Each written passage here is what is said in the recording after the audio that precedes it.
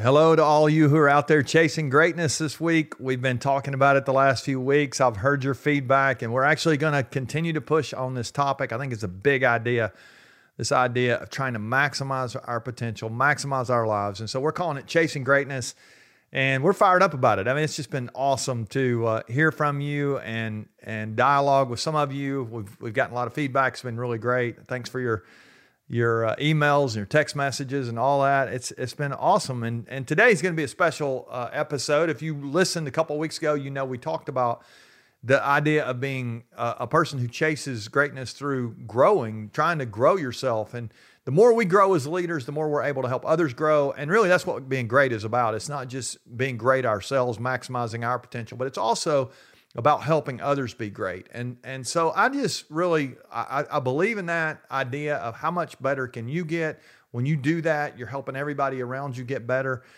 And they benefit from your leadership and from your personal and professional growth. And so we had an episode on growth a couple of weeks ago. My friend Mark Miller joined us just for couple little segments. And Mark and I got to kicking around just the possibility of him coming on and joining us for some episodes. And so he and I had a chance to sit down and do a pretty extended interview. And we're going to be able to drop one of those a month for the next few weeks. And so we've got 10, 15 minutes today I want to drop for you this week. This will be our first time to do that. And Mark and I talked about all kind of stuff from leadership to how we keep our head up versus head down kind of stuff. You're going to enjoy this thought from a real life leader who's out in the world. I'll introduce him in our interview when we get on the video. If you're watching on YouTube, you'll see this switch over. But I'll come back to you in just a few minutes and sum up some of the things that he talked about. And I got a challenge for you today. So check out this interview with Mark Miller.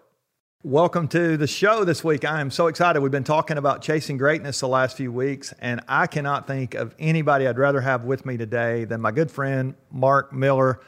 Mark is just such an incredible leader, maybe the best thought leader I've ever been around. Just incredible the way he thinks. We've had a chance to work together, be friends together.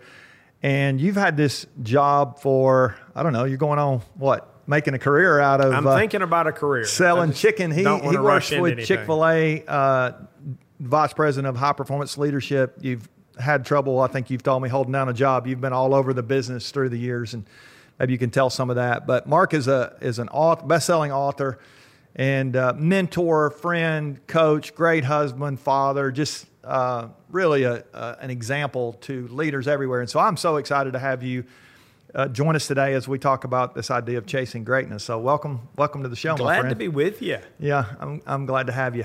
So I want to start with, I told my wife this morning, I said, I'm going to talk to Mark this afternoon about leadership. And Laura says, that's like talking to Santa Claus about Christmas presents. She was all excited about this conversation. And I know we'll all glean from you. But I want to think about that idea of leadership. You talk about leadership. You've made a career out of encouraging and equipping leaders. You're chasing high performance. You've helped build an organization.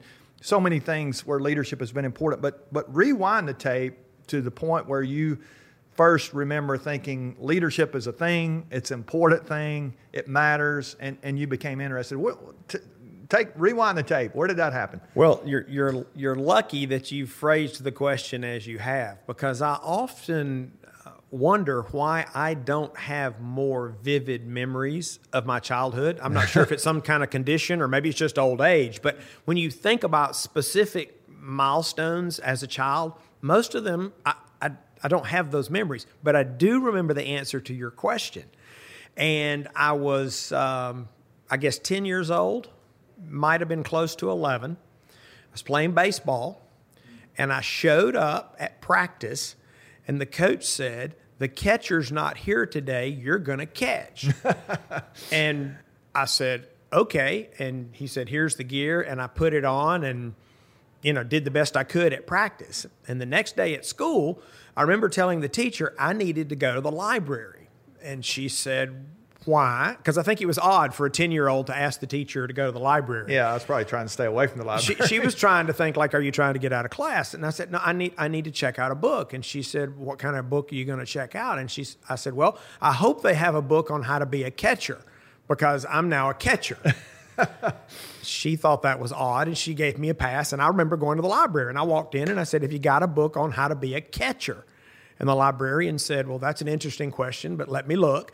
And she came back with a book on how to be a catcher, written by Joe Torre. Okay. The legendary, I guess he's Catcher. Hall of Famer. Yeah. I mean, most people probably know him as being a manager, of the Yankees, right? But he was a catcher when we were kids. He was a catcher, and he had written a book, and I remember very little about the book, but I do remember on page 1 he said, "You are the leader of the team." Wow. He said, "You're the only one who has the view of the entire field." Yeah. He said, everyone else's perspective is limited, and leadership begins with vision. Yeah, that's so good. And so from that moment on, I went about learning how to be a catcher, and I just began assuming leadership initially and primarily on the baseball team. That's so good. Talk a little more about that, because I've actually talked about this before, the idea of I can't really think of any other position in any sport, even if you think about it that way. The catcher literally has the entire field in his lap. I mean, it's, or her if she's playing softball, but that catcher has everything in front of him. Even a goalie in hockey, they go around behind the net or the crease, whatever, and the goalie in soccer gets off the line sometimes. But that catcher literally has the game in front of them. Talk about how the leader, and you've watched leaders at all levels forever, talk a little more about that vision where they have to keep an eye on the whole thing. Can you? Well, they do, talk a little about that? I think there's a tension that I actually wrote about 20 years ago, and I call it a heads up, heads down. Okay. And it's a tension that leaders have to manage and they have to navigate. And you've got to have that full view and that full perspective. And as the catcher, you've also got to be concerned about the next hitter and whether he can hit fastballs or curveballs. Right. So you've got to have heads up, is everybody positioned correctly, and you've got to be concerned about the details. And so I think that's true for me and you as we try to lead anything. The best leaders have the heads up and heads down perspective. You've talked a little bit, or you've written actually extensively about this idea of playing chess versus playing checkers. Checkers, fly by the seat of your pants kind of game. Chess, much more strategic, got to think a few moves ahead. Don't the best leaders have to think a few moves ahead and not we've even used this language, you and I, as we've talked about it, we have this tendency as organizations begin to grow, we can become bogged down in almost like quicksand or activity. Everything's going crazy. And leaders almost have to stay on the high ground and be thinking a few moves where they're trying to take people. Talk about that for me. Well, I think they have to do both. And I think the percentage of time that you spend heads up, heads down has everything to do with your role. Like, we're in the restaurant business. Our frontline team leaders working at the counter, they're probably going to spend more heads down time than heads up, but heads up still matters. They've still got to maintain perspective. They've got to still see a bus that's pulling in. They've still got to see that somebody's struggling. They've still got to see that a register's open and that we need to make a change. That's heads up activity. But they also have to be concerned with the details of the work. So I think the percentage changes. And as you move up in leadership, let's come all the way to a CEO. CEO is going to spend more time in an ideal situation thinking about the future. But that doesn't mean they can lose sight of the balance sheet. That doesn't mean they can lose sight of this month's or this quarter's profit and loss or this quarter's share price. So again, I think it has to do with the proportion of your time that you spend heads up and heads down. Let me say that. To your point about the quicksand keeps leaders at any level from ever pulling up. And that's when you lose your effectiveness. You forfeit your leadership because it's that pulling up that allows you what needs to be done. We see leaders all the time who lose perspective. They get bogged down. They find themselves in the quicksand. Talk about what kind of effect that has on people in the organization at lower levels when leaders don't spend time heads up the way you're talking about. Well, I think the impact is devastating because it's those heads up type activities, vision, strategy, resource allocation. Those are the things that enable an organization to make progress. I think leaders that get caught in that quicksand, we've used the term they're stuck in action. They're working, they're busy, but they're actually not doing the right things. They're not applying their talents and gifts to the most important and significant activities. And it's felt all the way through the organization. We've said here that it's easy to confuse activity with accomplishment. You're the one who I think years ago reminded me that maybe the most important leadership question is what are we trying to accomplish? It's just such a clarifying question. Talk to the power of this question. If somebody's listening out there, it almost feels like a secret weapon to pull back up and say, okay, let's lock back in. Talk about the importance of that. Well, I'll give you a little backstory on that. I was leading a group several years ago of some very talented and gifted men and women who had a very tactical orientation. And I was trying to help them pull up. They're ultimately going to be tactics associated with every strategy, but let's get the strategy right, and let's get the strategy right in service to the right goal. Because in the absence of goals and strategy, every tactic is of equal value. How do you know what you should and shouldn't do if you're not measuring it against a strategy, against a goal? So I hired a consultant to come and help me figure out how to lead this group of people, because I can do the heads down stuff, but my natural inclination is not tactical. My natural bent is more strategic. And I realized the disconnect. So I hired a consultant who came in, and the short version of a long story is they said, well, you're not going to change people that are tactically oriented any more than they're going to change you if you have a more strategic orientation. And my immediate thought was, does this mean we're doomed? I was like, what do we do? And she said, well, God knew what he was doing when he wired everybody. And you need tactically oriented people and you need strategic people. I said, yeah, but these tactically oriented people have been asked to do strategic work, and I don't know how to help them. And this consultant, very gifted consultant, said, well, you got to ask the right questions, because even a tactically oriented person can answer a strategic question. And so I began creating strategy questions to help lead people, myself included. The question you just referenced, specifically, what are we trying to accomplish? Not generically, not with a vagueness, but with some precision. Specifically, what are we trying to accomplish? I think helps everybody think strategically, because the first step in strategy is determining what you're trying to accomplish, and then you create tactics to get there. So that's just great stuff. What a good challenge there from Mark at the end to even think about strategy was what are we trying to accomplish question. But I want to back up with a couple of things he said. I want to review those with us. And I got a challenge for you as we think about some of the things that he talked about. I love how he rewound his tape all the way to his childhood and thought about when he first began to think about leadership. I love just being able to ask him that and hear part of his story. And I'd love to hear your story as you think about where you started first thinking about leadership, where you began to understand that there was something in you that could be of value to other people. When did that happen for you? So I'd love to have your feedback on that. You can leave that in the show notes. Love to have a dialogue with you this week. When was it that you realized, hey, I really want to be great. I want to try to help other people be great. I want to make a difference with my life. Can you remember one of those stories similar to Mark's story, being a catcher on the baseball field? I thought that was kind of cool. But then I also want to get into a couple other things he talked about. I thought was really powerful when he mentioned this idea of heads down versus heads up leadership.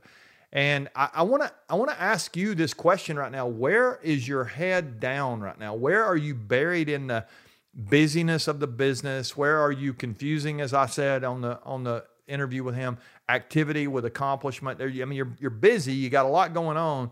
But maybe there's some places in your life where you're not accomplishing what it is that you should be. And so I want you to think about that. I want to challenge you to really do some soul searching this week. In fact, we're going to do an episode next week on just doing a check-in with yourself. It's just going to be me and you. I got some questions for you because we're approaching 100 days into the year. And I think it'd really be good for us to pull out our plan for the year. You may not have one. I got some things that you can do to help you if you don't. But I think it's a good time for a check-in as we approach the 100-day mark in the year. But just tonight, as you wind your day down and you begin to think about where you are in your leadership right now, or in your life, or in your influence. Or maybe here today at lunch, whenever you're listening to this, if you would just take some time and say, okay, where am I buried in the details? Where am I giving in to the urgency when I should be focused more on the importance? To quote Stephen Covey, just that idea that I'm going to keep my head up. I'm going to try to keep my eyes on the horizon. I was driving earlier this afternoon, and I'm taping this in the afternoon. I was driving this afternoon. I just came through a red light earlier, and there was somebody in front of me that was obviously text messaging, which they shouldn't have been doing in a car, but they're text messaging at a red light. And when the light turned green, they were buried in their phone. And it just reminded me that as leaders, when we are buried in the details, it holds up the flow of everything that really wants to happen in our organization. So I think that's a good picture for you. And I would challenge you to really sit down and say, where is it that I'm texting and I should be looking out ahead? If you're the leader, it's your job to have vision and to know, like, where are we trying to go? And that really leads me to that last question Mark talked about. I love that tactical question of what is it we're trying to accomplish. You've got to continue to ask yourself that question over and over again. If you're a leader in an organization, I know a lot of you are CEOs, and a lot of you, maybe you're even a teacher in a classroom, you're the CEO of that classroom. You've got to continue to pull up and say, where are we trying to go? But some of you maybe you're just leading a department, or you've got a little team of 2 or 3 people, or maybe you're just trying to lead yourself. I think this question is a powerful question. You continue to ask yourself, what is it I'm really trying to accomplish? What is it I'm trying to accomplish as I go to this meeting? What am I trying to accomplish on this phone call? What am I trying to accomplish in my workout today? It is just such a clarifying question. And if you're a really tactical person in your organization, or in the way you think, or like Mark said, maybe you're a strategic person, it doesn't matter. Either way, that question is going to push you more toward, what am I trying to do, and what is the strategy to get there? So this is a good question, and I want to challenge you to write that question down. What am I trying to accomplish? And come back to it over and over, 10, 15 times a day. Every time you approach something, what am I trying to accomplish? If I'm standing over a putt on a golf green, what am I trying to accomplish here? Am I trying to make this putt? Is it makeable? Or is this a long putt? I'm just trying to get it up there really close so I can make the next putt. All the way, something like that, to as you think about your fitness level, or you're at your meal, like, what am I trying to accomplish with this meal? If I'm thinking about fuel and trying to get me to the next meal, that will help me think about my calories. There's all kind of ways this question can be applicable. So I want to really encourage you to use this question this week. What am I trying to accomplish? And then make sure you keep that head up as you're looking out on the horizon of your life, of your leadership, in your family, wherever it is, that you realize how much, when you get buried down, it's all in that quicksand, you are affecting other people. You're holding up the flow of what could be going on around you. I think that's a great visual for us there. Don't be text messaging at red lights. You're messing up the traffic. That's not good. So thanks for listening this week. It's great hanging out with you. I know that you've got a lot going on, but make some time to apply what we've talked about. You'll hear from Mark again in about a month. We'll bring him back on with more of our interview with him. Next week, we're going to do a check-in. This is going to be I think one of the most important episodes that we've had so far this year. When we look, I'm going to pull my plan out. We're going to talk through some of that. I've set some of my goals for the year based on some things that have happened, and I've recalibrated some things. And so I'm going to challenge you and give you some ways that you can do that as well. I think it'll be a really good time next week. Please continue to share, and if you hit that subscribe button, if you haven't done so on YouTube or on the podcast, wherever you are getting this stuff, and I encourage you to share it with somebody else. Help somebody else get better this week. And also it helps us spread the message. That way we can continue to provide content for you. Hopefully it'll be helpful to you. Until next week, I hope you are found chasing greatness. Let's go get it.